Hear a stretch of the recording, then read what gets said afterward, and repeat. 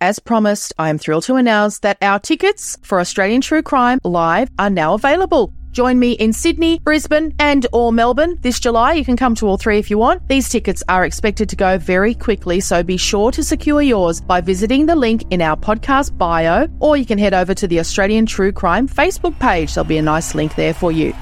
Update for Brisbane Australian True Crime fans. Brisbane is almost fully sold out for our live show. If you've been a listener for any length of time, you'll know how passionate I am about true crime stories from Australia. I'm looking very forward to an incredible evening together with you, sharing these captivating tales. We will have great guests as well, so you know we love a Q&A. If you've ever come along to an Australian True Crime Live gig, you'll know we love a Q&A with our guests. Don't miss out. Book your tickets today, and I'll see you in July for a memorable night out. I'm Sandra, and I'm just the professional your small business was looking for. But you didn't hire me because you didn't use LinkedIn Jobs. LinkedIn has professionals you can't find anywhere else, including those who aren't actively looking for a new job, but might be open to the perfect role, like me. In a given month, over 70% of LinkedIn users don't visit other leading job sites. So if you're not looking on LinkedIn, you'll miss out on great candidates, like Sandra. Start hiring professionals like a professional. Post your free job on linkedin.com/people today. Hey, I'm Ryan Reynolds. At Mint Mobile, we like to do the opposite of what Big Wireless does. They charge you a lot, we charge you a little. So naturally, when they announced they'd be raising their prices due to inflation, we decided to deflate our prices due to not hating you. That's right. We're cutting the price of Mint Unlimited from $30 a month to just $15 a month. Give it a try at mintmobile.com/switch. $45 up front for 3 months plus taxes and fees. Promo rate for new customers for limited time. Unlimited more than 40 gigabytes per month. Slows full terms at mintmobile.com. Hey there, it's Michelle Norris. I'm host of a podcast called Your Mama's Kitchen. When I travel, I'm usually looking for a way to find a taste of home when I'm not at home. And one of the things I love to do when I am at home is entertain. And Airbnb allows me to do that. When I was in California recently, I rented a house that had a great kitchen. And when we were sitting around the table, we were all thinking, we're in someone else's house. Someone could be in all of our homes as well. If you have a home, but you're not always at home, you have an Airbnb. Your home might be worth more than you think. Find out how much at airbnb.com/host. Hey, it's Ryan Reynolds, and I'm here with Keith, co-star of my upcoming film, If, only in theaters May 17th. Do you want to tell people the big news? All right, I'll do it. Sign up now and you'll get unlimited for $15 a month and 6 months of Paramount Plus Essential Plan on us. mintmobile.com/switch. Upfront payment of $45 equivalent to $15 per month. Unlimited over 40 gigabytes per month. Face lower speeds. Videos at 480p. Active Mint customers by 531.24 get 6 months of Paramount Plus Essential Plan. Auto renews after 6 months. Offer ends May 31st, 2024. Separate Paramount Plus registration required. Terms and conditions apply if rated PG.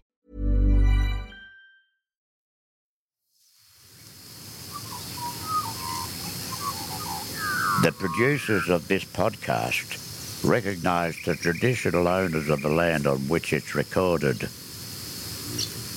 They pay respect to the Aboriginal elders past, present and those emerging. The following podcast contains content of a graphic, violent nature and is not suitable for children. Father's Day killer Robert Farquharson could serve just 11 years jail for each of the 3 young sons he drowned in a Winchelsea dam. He's been given life in jail with a 33-year minimum, a sentence rejected by his shattered ex-wife.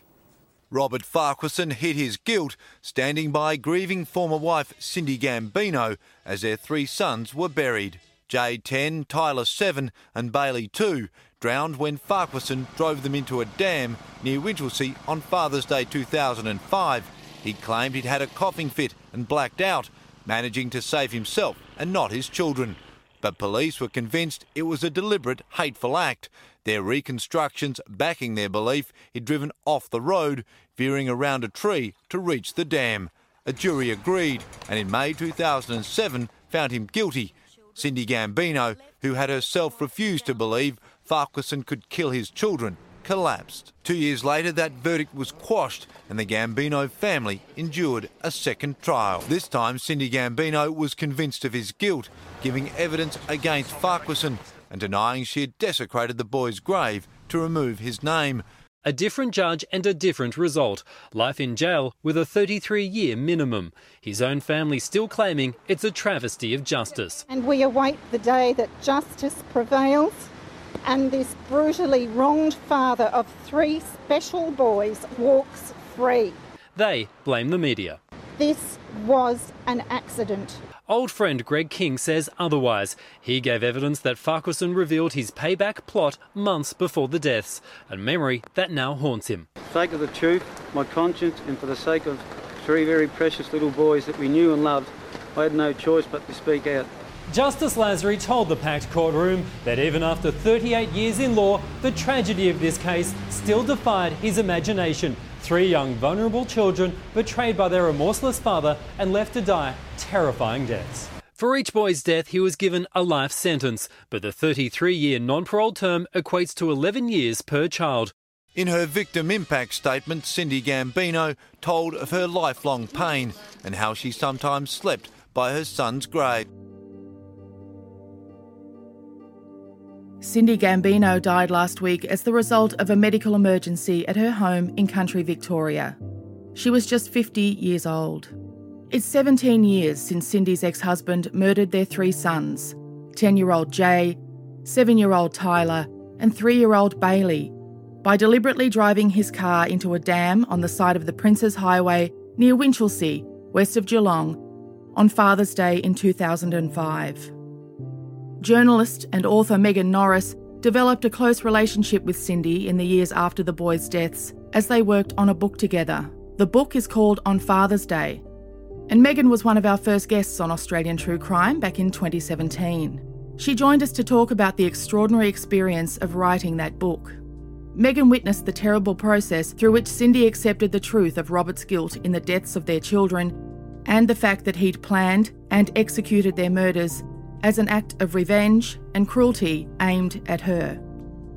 Here is that interview re-released in honour of Cindy Gambino, her sons Jay, Tyler and Bailey, and with the deepest condolences for her surviving family, her husband Stephen and their sons.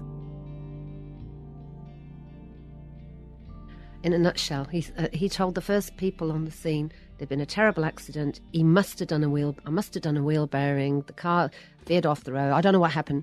I woke up in the water. Then he told as he was having his lift back into Winch to break the news in person, because he needed to be up close and personal to see the effect that this horrific act had on his ex-wife. He said in the car he had a coughing fit and must have blacked out and ended up in the water. Then he told the ambulance paramedics that arrived on the scene to treat him that he'd had a chest pain. It changed his tune considerably. So he said that he woke up and he was in the water. Then he had by the time he got to Geelong Hospital, and he was that night. Yeah, night he was taken from the scene to Geelong Hospital for shock and hypothermia. Apparently, he did have hypothermia, but even on the scene when they examined him, there were none of the signs that would have supported a coughing fit. That he sort of talked about a coughing fit, then he talked about a chest pain, but when they listened to his chest, there was no crackling. These are the things we don't know that people can figure out when we're lying. I didn't know that AMBOs can conduct a series of tests that would suggest whether I've had a coughing fit and passed out or not. And they did conduct those tests, and they established that he hadn't. Well, he had none of the symptoms that they would have expected to find in someone who'd had a not just a coughing fit, but one severe enough to cause a blackout. There was no crackling. There was no chestiness. There was not even a wheeze. And not once during the examination they conducted at the scene did he even cough. They had to ask him to cough. And when he coughed, it was a dry, unproductive cough rather than a chesty, wheezy cough that would have been so severe it caused a blackout. So this sort of version that he gave was already sus. Then he told the policeman who arrived on the scene a different story, that he was carrying on about the wheel bearing again. Then at the hospital, 2 police officers that went in to interview him, he became more elaborate. That's where he was saying, don't know what happened. Jay must have tried to open the door. I got out of the car first. I thought I was in a ditch. So the story that I'm knee deep, and he was gesturing, the water's up to my chest. Then he's saying he thought he was in a ditch. And he went to get out, and then he realised he was in the dam. So his story's changed again. And he was going to walk around and help the kids out, but then he had to swim around with a view. And then he changed the story and said the car started to sink when Jay opened the door. Yeah. That's pretty, All of that. pretty sick to try and blame your child. Isn't it? On I found that one of the that, most yeah. troubling aspects of the entire story, because as the court case and everything rolls on, that becomes a bigger and bigger part of his story. That how old was Jay at the time? 12? No, he was 9 or 10. Oh my goodness! So he was much younger. He was the oldest, and he was in the front passenger seat. And so Robert says, yes, and the suggestion that he even gets to a point, doesn't he, where he's saying that he was telling Jay to calm down or something, but Jay opened the door. It's so... And that was completely disproven. Oh, it's unbearable. There's so many unbearable things about this story. If we go back to the night it happened, the first people he spoke to are these young men who he's flagged over up on the highway, and he demands that they take him to his ex-wife's home. That's right. That's his priority. That's his priority. And he says he flags them down on the side of the road, having swum across the dam on his own and left the children to sink in the sinking car. He climbs up the embankment. If you go past there, it's quite a trek. He didn't just drive the car into the dam. So it drove from one side of the road, across the road onto the opposite side of the road, down through a fence, which would have slowed down its carriage. So it, through a fence, collects the fence, down an embankment, steers around a tree, not only manages to find its way to the dam, but to the far side of the dam. So it skipped across the water like a stone and sank at the opposite side. So when the rescue effort was looking for the car on the near side of the dam, where you'd imagine to find it, it's actually on the opposite side. That's why they couldn't find it. That's why they couldn't find it. And he knew dark. that. It was a very dark night. Yep. And the dam's murky. And he wasn't giving them any directions. Where did you go in? Don't know. Because I blacked out. I don't know. So he's told the lie. Yeah. And then the guys arrive on the scene and he says, I've just put my car in the water. Put my car in the water. And he then says, they say, what water? Because no one could see it in the pitch dark. Oh, the dam. What dam? You know, and even as locals, they'd pass it without really noticing it, you know, but he knew where it was. And so they then say, well, shall we go down and get in? Oh, no point, they've gone. And, you know, so they then say, well, shall we call someone? Here's the phone.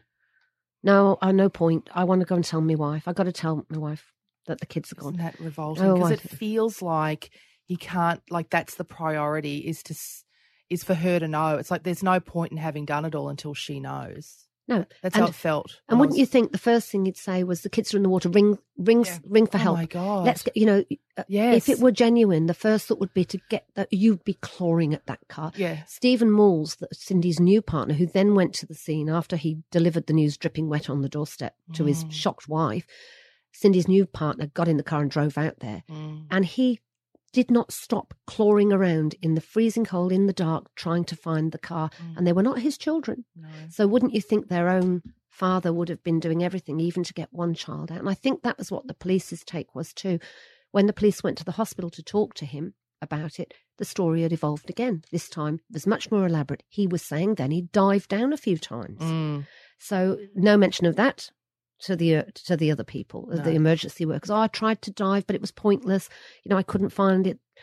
All of that stuff, all of which were disproved with a reenactment. The police did a very careful reenactment of every stage of the story. So they closed that bit of the freeway, didn't they? And they had an identical car and they tried... With a qualified diver? Yeah, tried to find a scenario in which a car could drive itself with an incapacitated driver into that spot, and they were unable to do that. They were, and they televised. They had hidden cameras in the car that they sunk. They submerged an identical model car in a different dam to show, you know, how long it would take from the time the door opened, and it was a matter of seconds. So, the minute Farquharson opened his door, the car would have sunk. There would have been no opportunity for him to get around the other side. Jay couldn't have opened his door, because it went down too quickly from the minute Farquharson opened his. And when the car was eventually retrieved from the water and hauled out, it was like a watery tomb, you know, that they'd got it hoisted and it was pouring water. And the police diver that went out there, a young woman called Rebecca Caskey, she went out there to see what she could find. She found Jay was part way out of the door. He almost made it. And that must be so excruciatingly painful for Cindy to live with, that he almost followed his dad out, but not his body was not where it would have been if Robert's story had been true. Also, the smallest baby, Bailey, who was 2, his little seat buckles were undone, suggesting that one of his brothers had tried to... Yeah, the little boy in the back, Tyler. I think that's the most heartbreaking thing. And whenever you talk about this case, I think everyone that I've ever spoken to about it always says, why didn't he look harder? Like if it had been an accident, you would not have stopped. Like you said, Stephen didn't stop. And that just immediately makes you think, that's just... Well, weird. Stephen's story is fascinating too, isn't he? The mum, Cindy's newer partner, not a fan of Robert's for many reasons, but he keeps saying that when he arrived on the scene and was running down to the dam, Robert was standing to the side of the dam and said to him, "Have you got your smokes?" Robert wasn't near the dam. Robert stayed on the roadside of the fence that had, the fence was collected and had been pulled down as the car ploughed through. He was on the roadside of he didn't venture near that dam. He didn't try and go down to the dam or anywhere near the dam. He stood on the roadside of the fence while everybody else ran past him. And as Stephen ran past him, he asked him for smokes.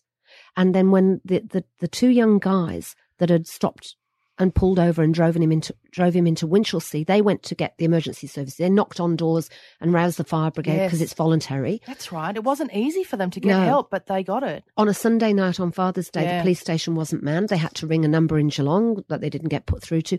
They literally knocked on doors of locals they knew were in the emergency crew. And they got the fire brigade and everybody out there.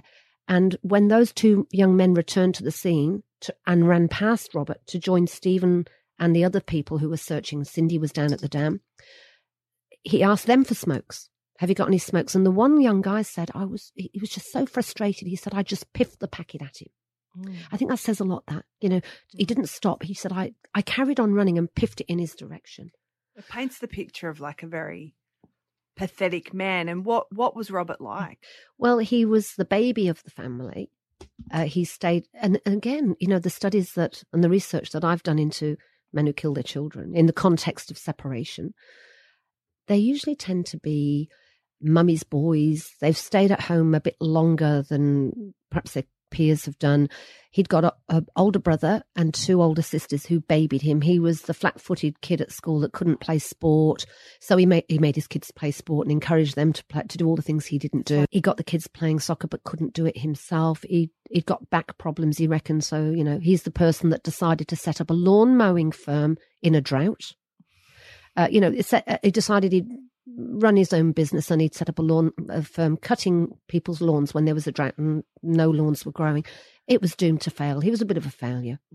And he when he met Cindy, she was quite strong, but she'd already lost a boyfriend. So she'd already suffered a loss of a boyfriend in what appeared to be a suicide. And so she'd come out of it quite damaged. And little Robbie Farquharson was the harmless little geeky guy around town that everybody sort of liked. They knew him, but he wasn't setting the earth on fire. And he would be the one that would always drive Cindy home from the local disco. And then he decides to move in with her, but she's already got herself somewhere to live. So he moves in from mum's house. So the strength, tend to be drawn to strong, independent women, which Cindy was, and expects to be minded like a kid. And in fact, she says, he was like my 4th kid. He was the 4th child in the house. He was quite jealous of the time she spent with the kids.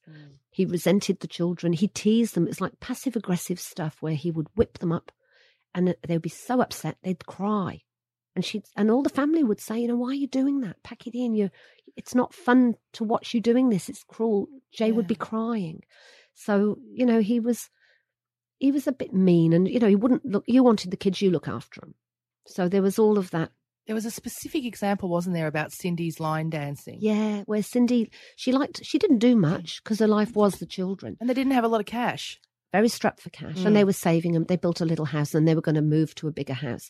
And that's when it really started to come unstuck. But she liked to go out on a Tuesday, I think it was, line dancing. And he would she'd come back and the baby would be screaming, his nappy would be soiled, he'd got dreadful nappy rash, his bottom would be burned, and Rob would say, I'm not doing that.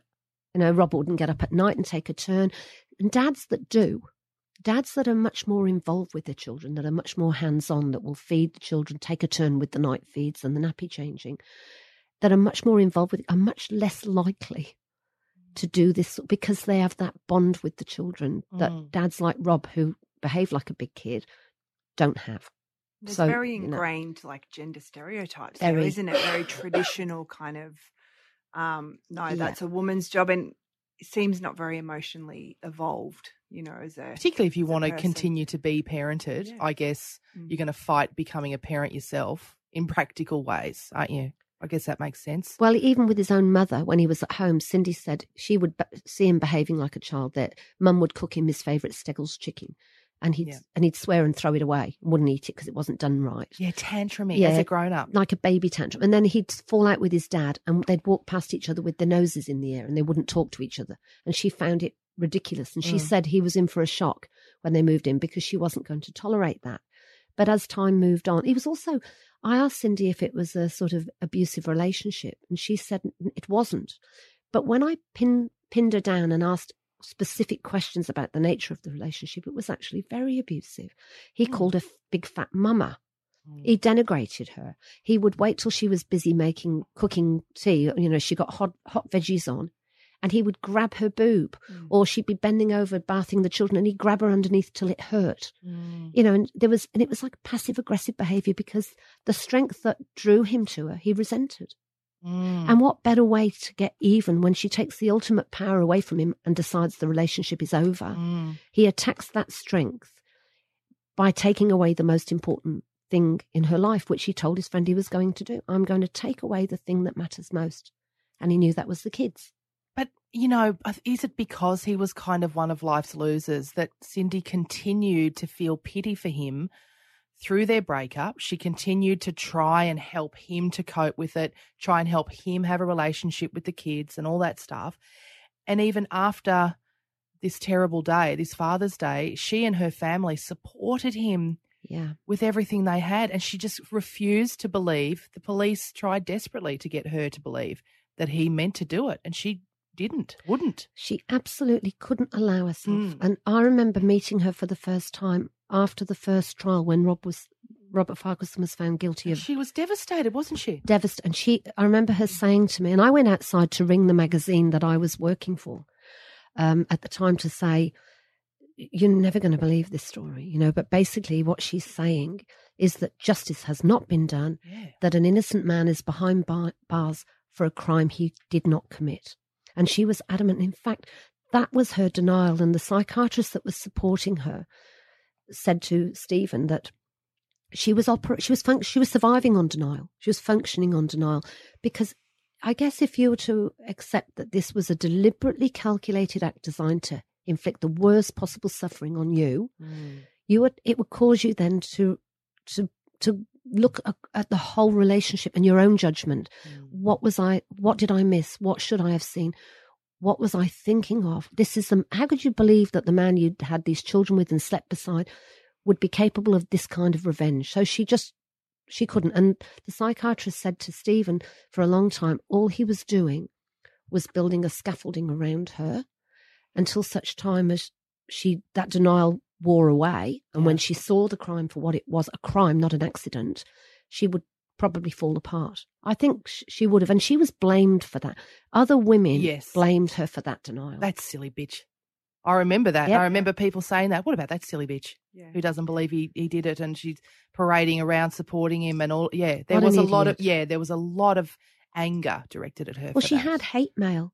Really? And she asked me not to mention it in the story, the initial story. She showed it me, and she'd had hate mail from complete strangers, clearly women, other mothers. How can you be so stupid? How could you possibly swallow that story? And support him. What sort of a mother are you?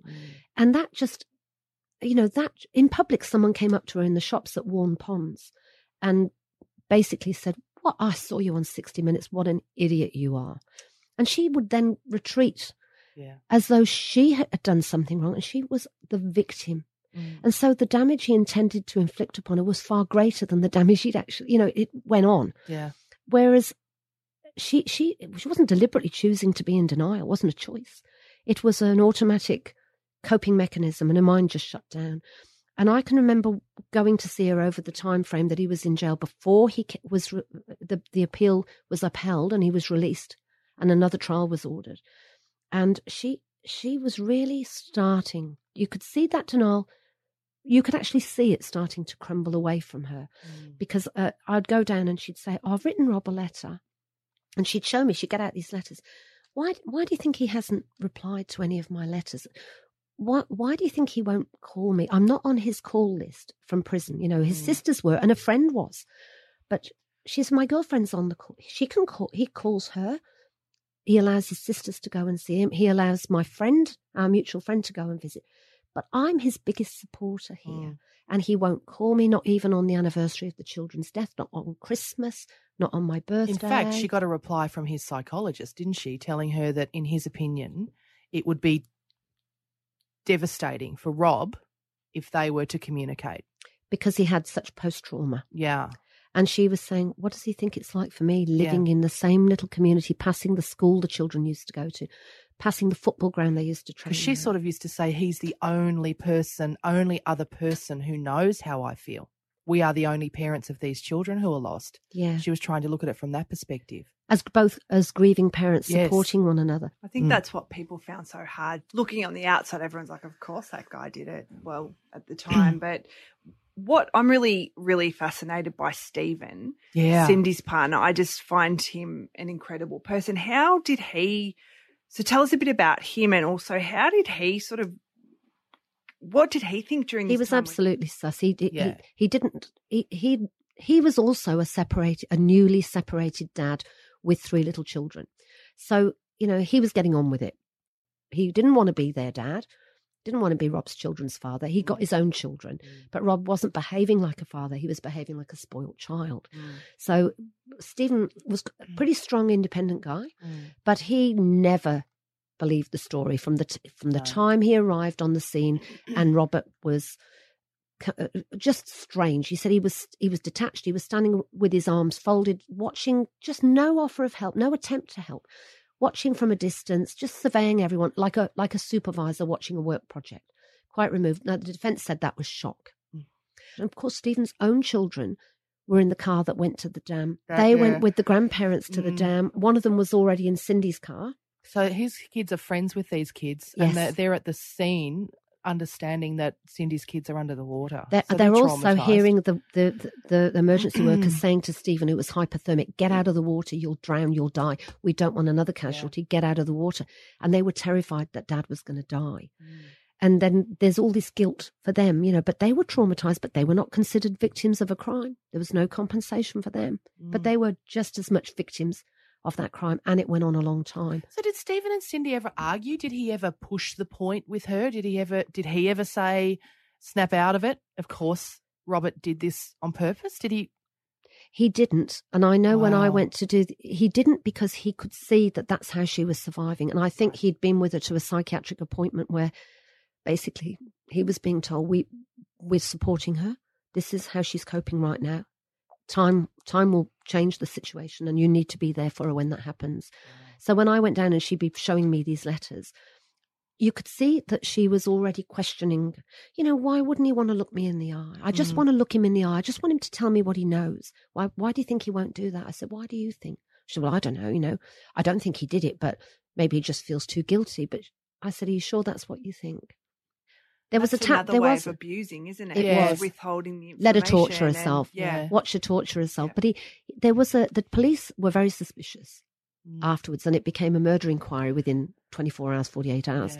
So the police tapped the phone lines. So they were secretly recording conversations between Robert and Cindy, but no one knew. The police knew.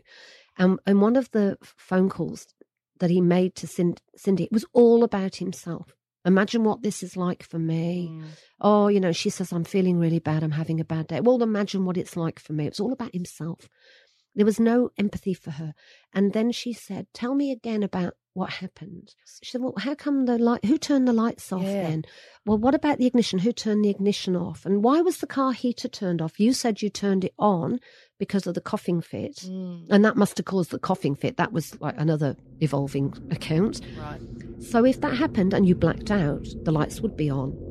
The ignition would still be on when the car hit the water, and the heater would still be on, but they were all turned off. How do you explain that? And he said, I don't know, I might have turned them off or something. Maybe he didn't mention that Jay had turned them off, although he did later in the trial try and say that one of the kids had done that.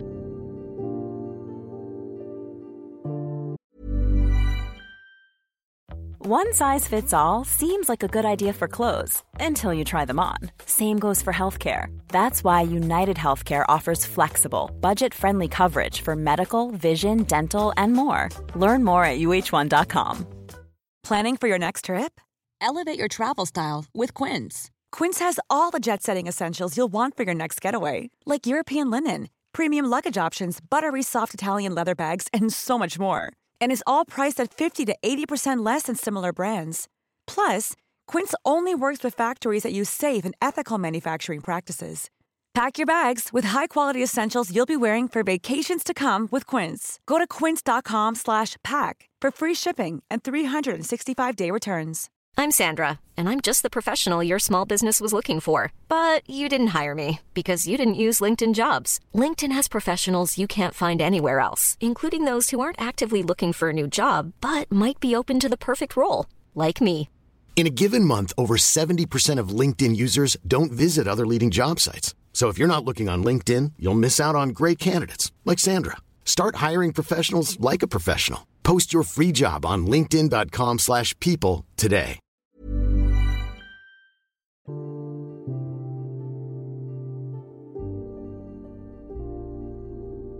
Greg had gone down to the fish and chip shop on a Friday night about 3 months before this happened. This tragedy happened, and he'd gone in with his kids to get some chips to go with some chops that Mum was cooking at home. Yeah. And it sticks in my mind. Yeah. And he saw Rob pull up outside, and he went over to the car and leaned into the car. Cindy pulled up in her car and walked past them all and went into the fish and chip shop. And he was really vitriolic, he was really angry. And he said, she's driving around in the good car while I've got the shit car. Oh, that's right, in the separation. And he had she a got real the good car. issue about that and he car. got the shit car, yeah. She's driving around in the good car. And now they're going to move in together, and none of that was true. Yeah. Now they're going to move in together, and, and they're even going to get married, and it was all getting really angry. And he then said, I hate them. And, Greg couldn't remember the whole, initially, if you imagine how traumatized he was when this tragedy happened, because Robert had indicated that there was something terrible was going to happen. He was going to do something. He'd had a dream. He reckoned he'd had a dream. And in that dream, he dreamed that he was in an accident and the kids were with him, and only he survived and the kids didn't make it. And it would be on a special day, like Father's Day, and it might involve a dam, and it would be the last time that he would be the last person to see those children alive, and that would be, he would take away the most important thing that mattered to her. And he'd pay her back big time. He'd pay her back big time. That was the quote. Nobody does that to me and gets away with it, he said. Oh, I'm going to pay her back big time. And Greg said, what do you mean? And that's when he elaborated on the dream and the dam. And Greg said, oh, no one even says that, mate. That's sick. No one even thinks that thought, dreams that thought. But he went home thinking, what a load of rubbish. Because at that stage, Robert was saying a lot of crazy things. He told some woman down the pub that he was going to take his kids away, and she thought he meant through access or custody. Well, that's what Greg said. He said he went home to the chops and he said to his wife, I've just had this crazy conversation with Rob Farquharson. And they agreed, he talks a lot of shit. They probably thought he's a loser. Yeah, dismiss him. She said she didn't even really remember it because it was just more of his rubbish, and it was just more of the same. And also, Greg recounted an episode where sometime before, Robert was a known grizzler. He was a known complainer. So people didn't, when people grizzle all the time, it's in through one ear. Yeah. And basically it was like, Rob's at it again. And Robert said, Greg had seen him sitting in his car on the side of the highway by the service station. And when Greg said, what were you doing there? Oh, I was thinking of collecting a truck and ending it all, So he was toying with this idea for quite a long time of suicide. Yes. So he was, toying with the idea of checking out. And then on another occasion, Greg saw him somewhere else, and he reckoned, he told someone else that he'd had a blackout in the car. He was sort of laying the ground. Oh, I don't know what happened. I had a bit of a blackout in the car near the servo, near the roadhouse. And the guy said, you better go and get that checked, the friend said. So there was a little bit of laying the ground going on. There was also some indication or some hint in the trial that he might have been researching cough syncope, that he might have gone to the local library and looked it up, and he might have looked it up on his sister's computer. That's this syndrome whereby you can cough until you pass out. Yeah, so he knew a bit about it. Do you think, I mean, I as I was reading the actual sort of chronology of the day, which is just a very normal day, he's gone to work and then he's got access to his kids for a few hours and he's to drop them off home in time for baths and dinner and bed because they got school the next day. How long do you think he was planning it? Do you think it was a spur of the moment, I'm driving past a dam, I'm going to do this? Or do you think it was planned? Well, I think it was planned. I always thought it was planned because he was very specific about mentioning it happening on a special date like Father's Day. And he didn't seem to have anything to be angry about that day. In fact, Cindy thought that in recent times they'd been getting along really well and he'd been coping really well with everything. But that's not unusual because, you know, if people have been really depressed, he was very depressed and he was put on antidepressants for a while. People, when they're really depressed, they don't do anything. They haven't got... That's true. They haven't got the effort, the energy, so they just lie around and they don't do anything. They can't think. After a few months on antidepressants, the sun starts to rise a bit and that's when the anger kicks in. You know, they've got a bit more of an adrenaline rush, bit of the anger, bit of action comes in that wasn't there before, and that's when he started to get really snarly. He was stalking Cindy. He was doing drive-bys of the house and getting really angry that Stephen's car was there. Did you know he was doing that? Yes, he turned up one night and went off his rocker because, you know, Stephen was there and they were cooking chicken or something, and he got really angry about that. But he was like keeping tabs on her. Now that's not unusual and that takes effort. Yeah. So this wasn't immediately. He was depressed and went to see a psychologist after the breakup, but she thought he was moving on. You know, he was but he wasn't. He was brooding. He was brooding. That thought was germinating in his head for a while. It was 3 months before the tragedy that he had the conversation with Greg. And poor Greg, being so traumatized by what had happened, remembered it in snatches. When Greg got a phone call from someone that night after the car went into the dam, he got a phone call saying Rob's been in an accident, the car's gone in the dam and the kids have gone. Greg it must have been a massive shock because he couldn't function, he couldn't go to the funeral because he couldn't look at Robert Farquharson. He kept thinking of this conversation. It was tormenting him. So at work he was bursting into tears and he couldn't sleep. And the boss at work, he worked for a bus company, was a former police officer. And he said he rang a friend at the police station in Geelong and said, I think you need to talk to Greg King. Greg is suffering post-traumatic stress to the point where he's having these waking visions, like while he's in daytime, not while he's asleep. So he's having these flashbacks in which he sees drowning children struggling in water in a car. And that's so typical. Most of the crime stories that I've done where something awful has happened, people do get these flashbacks. I did the Port Arthur shootings and a lot of the survivors there were having flashbacks. And Greg describes classic post-traumatic flashbacks. You would think Robert would be having those himself because he was the one in the car. But no, he isn't. Greg gave his initial statement, then he did an amendment. Then over the coming weeks, he remembered, I think over the period of about a month, he remembered more. Yeah. And he kept ringing the detectives saying, well, I've remembered this. So Gerard Clancy, who was the main detective on the case, said, write it all down. Just write it all down. And when you think you've remembered everything you can remember, come back and see me. So Greg remembered much more detail. It didn't change. His original statement never changed. It just remembered more detail. Yeah. So he went in December and he said, this is what I remember. And he sat down with the statement he'd typed up on the computer, and Gerard did a completely new statement, all in chronological order, with every detail that Greg remembered. And that's when Greg said, I'm going to kill him. I hate him. That's when Greg remembered that. Now, that became known as the extreme version of the fish and chip shop conversation. That became the controversial statement and the linchpin which got Robert out of jail. This idea that, he keeps changing his story. He never changed it. No. It was always the same story with more info. Yeah. But the defence used that to argue. And what they also argued, Robert was jailed and Greg, imagine being Gregory King in that community. Tiny little town. where Greg has played football with Robert, gone to his wedding, they've been to each other's homes, and he's having to dob in his best friend, and the whole community is saying, how can you say that? You know, nobody wanted to believe it. No one wanted to. So he's instantly like a leper in that community, and so are his children, and so is his wife. It was awful for them, but he never wavered. Why would you make up something like that? I mean, it's the sickest thing to make up, and he was so clearly traumatized. Yeah. The town, Winchelsea, you've said to me before, it's still a town divided, haven't you? About this case. Is that right? They won't talk about it. Cindy has not only been victimised by her husband's crime, it goes on.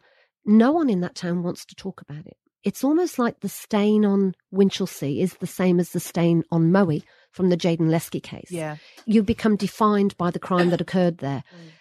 But Cindy is a social leper in that town. She really is. She's got very few friends, and the friends that she has were not friends that she had before this happened. Wow. So, you know, I just think the victimisation goes on. So why is she being blamed? Which she is, you know, oh, you're so stupid, you shouldn't have believed him in the first place. There are people that still say it's an accident and want to believe that Greg Kinga's a social leper and remains so in that community. Tell us about the moment when, or the time when she changed her mind. Well, as I said, I've been going down there over a period of time before the second trial began. And this was where Robert was, and I thought it was really interesting. I went down the day after he was released from prison. It was right on Christmas time. And she told me the previous week she was actually looking forward to Christmas. She got a second new baby. So she got a toddler and a new baby boy. And she was rocking the baby and saying, I'm actually feeling a little bit better. I'm feeling a bit better. I said, what's happening with Robert in prison? She said, well, he's appealed and he'll either be found innocent or whatever. But what she hadn't anticipated was that he might be let out, but that didn't mean he was innocent. It meant he'd have to stand trial all over again. She hadn't anticipated going through the whole trial all over again and reliving it all over again.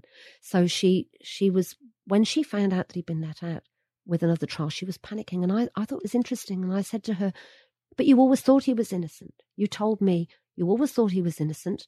And now he's been let out of jail. Wouldn't you be pleased then if you're spearheading a campaign to clear his name? And she said, no, because I have to go through a second trial and relive the ordeal all over again.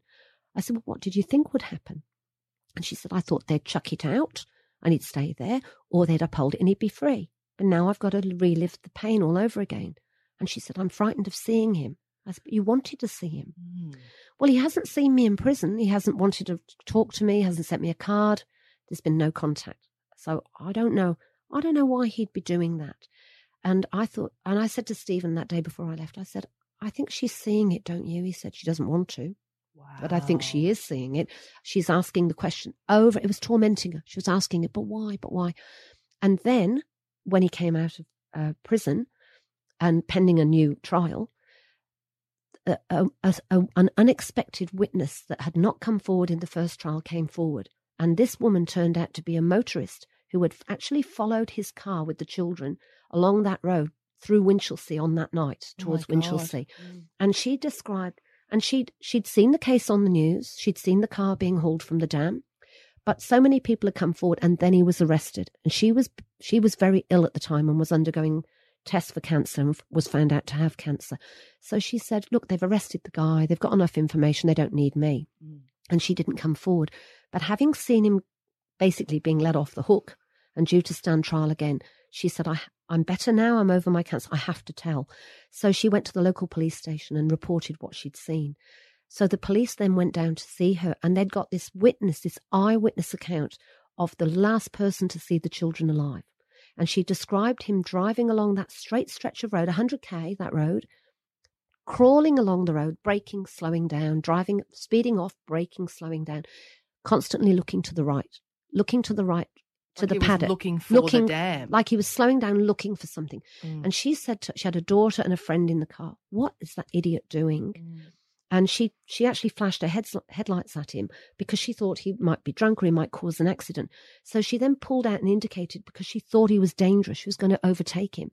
And as she overtook him, she saw him behind the wheel with his gaze fixed on the right. But she sort of gestured to him, but he didn't see her. He was looking past her into the darkness to where that dam was. And they went over, she overtook, looked in her rear vision mirror and went over the overpass into Winchelsea. She saw the headlights veering off, come over the overpass, veer off to the right. So she said to the passengers in the car, he must have been turning off. He must have been looking for a turning. She saw the lights veering off. Now, when she passed, what's significant is that she could see straight into the interior of the car. There was no coughing. He was focused. She said he was like a man on a mission. He was focused. He wasn't coughing. There was no evidence of him coughing. But she said she saw 3 children strapped in the back seat. Not 2, 3. She Jay wasn't sitting in the front seat. She described him being strapped into the. She was adamant about that there were 3 small boys. And she saw enough to know there were 3 small boys in the back seat. 3 small boys strapped into the back seat, which had doors that could not be opened from the inside. Yes. Yeah. And him looking off as though he's trying to find this paddock with the dam in it. Yeah, and one of the baby locks had been put down. One of the doors in the back of the car was faulty, which meant that even without a baby lock, it could only be opened from the outside. Yeah. The other back passenger door could be opened, but someone had put the baby lock on that to make sure it couldn't. He claimed in his testimony, and he didn't give evidence at all in his first trial, good job, because he was a terrible witness, and the minute he opened his mouth, he sealed his own fate, really. But in the second trial, he did give evidence, and there was a lot of questions asked about the children and where they were in the car. And he implied that maybe the toddler had reached right away the way over from one side of the car to the other and turned the baby lock on. Mm. And it was just preposterous. I think that if the Crown described it as Farquharson's greatest hits. His account of the crime was described as Farquharson's greatest hits because it was just rubbish. So through all of this, Cindy's just unable to stay in denial. Well, after hearing that there was another witness, yeah, she rang me and she said, "There's another witness." She couldn't tell me what it was, but she said, the police can't tell me what it is, but I know there's another witness. And when she was aware of what that witness had to say, it changed everything. So she'd already had this period where, I think he was in jail 2 years. She'd already had this period where he wouldn't contact her, wouldn't talk to her, and he was claiming he was too traumatized. All that time to think things through, and it was slowly crumbling. And then this witness came forward just before Christmas. I think she gave her a full statement in January. So by the time it went to court a second time, she was angry and she felt like she'd failed her children. So, she said, last time I was a voice for Robert. Yeah. And my kids had no voice in court. This time I'm there and I'm going to look him in the eye, the bastard, and I'm there for my kids this time. And she was. She was like a wounded animal in court.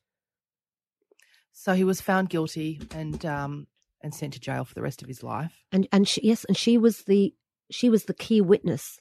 Dawn Waite, the motorist, and Cindy were now the defence the first time.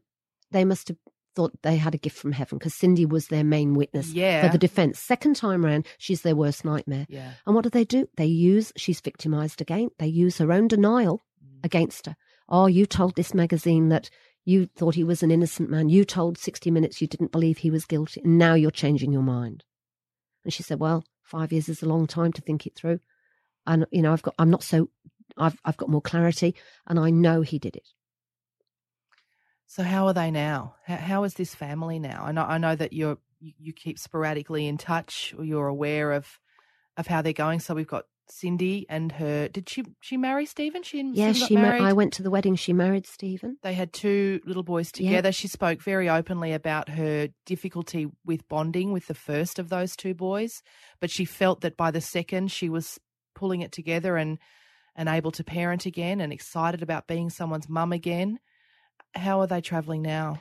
Very badly. I mean, the whole aim of crimes like this, it's called spousal revenge, is to inflict a lifelong suffering, to destroy you and rob you of any future hope and joy. He has basically succeeded. The minute he drove off the road, he succeeded. She doesn't even feel guilty anymore. She feels nothing. And she literally physically is falling apart. She's made 2 or 3 attempts at suicide. Oh, my God. She actually tried to drive a car into a tree at one stage, and that was actually the car hit a pole close to where the children went. The car went into the dam, really almost on that site. I met Cindy at Megan's book launch, and I just don't even know how you get through every day. She doesn't, and I think she's become more and more displaced, more and more disconnected. And I last time I saw her, late last year, I came down and I went down to Geelong and I saw her, and she was really out of it in a way that was just utterly disconnected from life. She's an absolute shell of a mother, and she just sleeps all the time. She has trouble getting out of bed to get dressed. She's had some sort of electromagnetic shock treatment.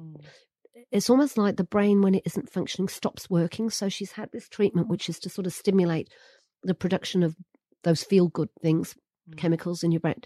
It lasts very brief. She rang me after she'd had the first lot, said she felt great for a while. It doesn't work. And years and years and years of being on heavy medication. But it's not just mental anymore, it's physical. So she's had frozen shoulders, she's had operations, she's just not coping. And I think she'd like to check out, but she can't because of her own belief. She's Catholic and she doesn't believe in that. And she said she wouldn't cause that pain to her own mother because she knows what it feels like to be a mother and lose your children.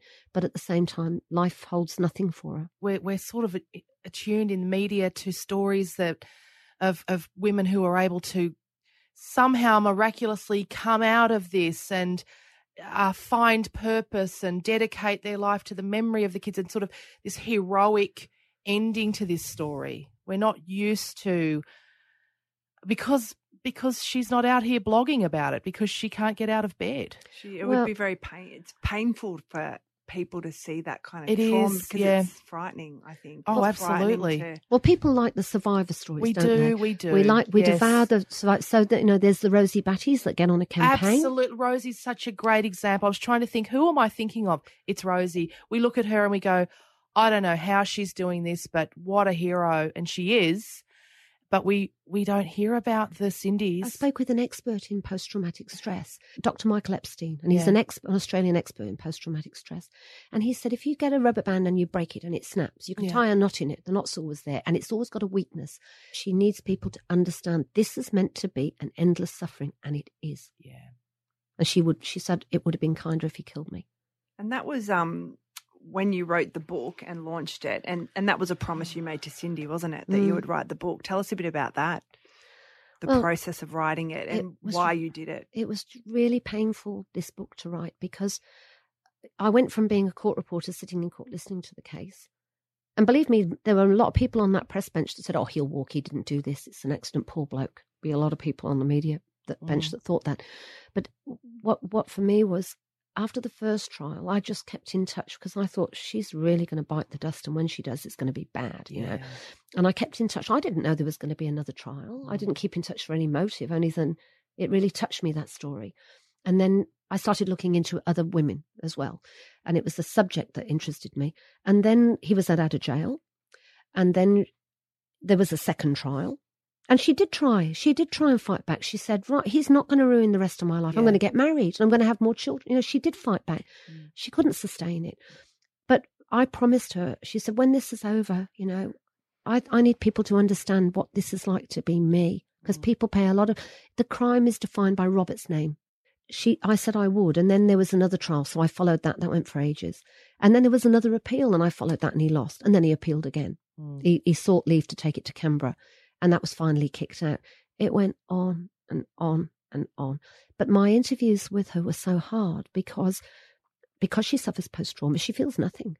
So I would drive down to Winchelsea, interview her, sitting outside on the veranda at her house with icy winds in winter. I'd literally, she used to lend me her purple dressing gown and I'd wrap a blanket round myself and I'd take shorthand notes because I don't do tapes. I do old-fashioned shorthand. My fingers were blue and she'd smoke and drink V's and she would feel nothing and she would forget to say, would you like a drink? Do you want? She would even forget about the children. And so you'd find that Stephen's children from his first relationship that were living with them, that the one couldn't bear to hear it. He was living with it. So he would do annoying things like get on the ride-on mower and go round and round and round us making a noise because he couldn't bear to hear it. He was living with every painful second. Just everyone dealing with the trauma in their own little way. And then one of the babies came out once, toddling out, and he was cold. And Cindy, it's not deliberate. You know, her mind was elsewhere. She's just so traumatized. He came out and he climbed onto my knee while Stephen was making a drink, underneath the blanket I had round me, underneath the dressing gown, and snuggled up to me, and I wrapped it round, and I just carried on taking notes. I got a grandson at home that age at that time. And later on, it was like, where's Isaiah? Where's Isaiah? And I opened the blanket, and there he was. He's in here fast asleep. And by the way, I changed his nappy while you were inside getting another smoke. Yeah. And I just did that instinctively. But this was a little boy that just needed warm, you know, and they love their children dearly. But it was this detached from, emotionally detached from everything, and physically detached too. I hate to do this, but before we finish this conversation, I need to ask what you know of Robert's time. Robert's life now in prison. Do you know anything about? Not very much. We certainly his family have stood by him. Right, I think his family remain in the denial that Cindy was in, because they're casualties too. They're casualties, and he remains a much watched prisoner. That I'm pretty certain he's still at Port Phillip or Barwon, one of the big prisons, high security prison down there, and I'd imagine he's got a very lonely life. He will spend his life in protective custody because of the nature of the crime he's committed. He would be a high target in prison. I know that there was some talk. He came to court once limping badly. He claimed it was because he'd had another blackout. This was, though, bolstering the case that he got about his tendency to black out through coughing. And he had a bit of a fit where his sister observed it at home, but that was a bit fortuitous while he was on bail, waiting the second trial. But my instinct is that's not how he got his leg injury. I doubt very much if that's how he got his leg injury. You'll notice we've also released a short conversation recorded late last week with Megan Norris, who's remained in contact with Cindy and her second husband, Stephen. She joined Emily Webb to reflect on the news of Cindy's passing. And you can also pre-order Megan's upcoming book, Messiah's Bride, now through the link in our show notes. It's out in August through Penguin Publishing. Thank you for downloading this episode of Australian True Crime. We'll be back next week. This has been another Smartfella production in conjunction with the Acast Creator Network.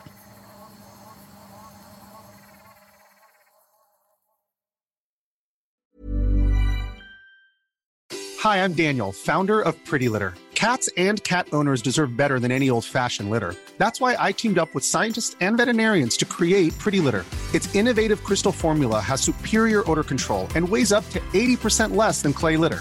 Pretty Litter even monitors health by changing colors to help detect early signs of potential illness. It's the world's smartest kitty litter. Go to prettylitter.com and use code ACAST for 20% off your first order and a free cat toy. Terms and conditions apply. See site for details. Even when we're on a budget, we still deserve nice things. Quince is a place to scoop up stunning high-end goods for 50 to 80% less than similar brands. They have buttery soft cashmere sweaters starting at $50, luxurious Italian leather bags, and so much more. Plus, Quince only works with factories that use safe, ethical, and responsible manufacturing. Get the high-end goods you'll love without the high price tag with Quince. Go to quince.com/style for free shipping and 365-day returns. Even when we're on a budget, we still deserve nice things. Quince is a place to scoop up stunning high-end goods for 50 to 80% less than similar brands. They have buttery soft cashmere sweaters starting at $50, luxurious Italian leather bags, and so much more. Plus, Quince only works with factories that use safe, ethical, and responsible manufacturing. Get the high-end goods you'll love without the high price tag with Quince.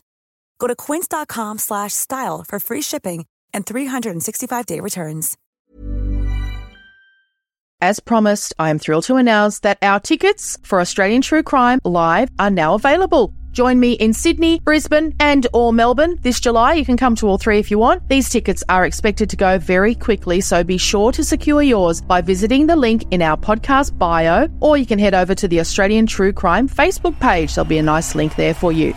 Update for Brisbane Australian True Crime fans. Brisbane is almost fully sold out for our live show.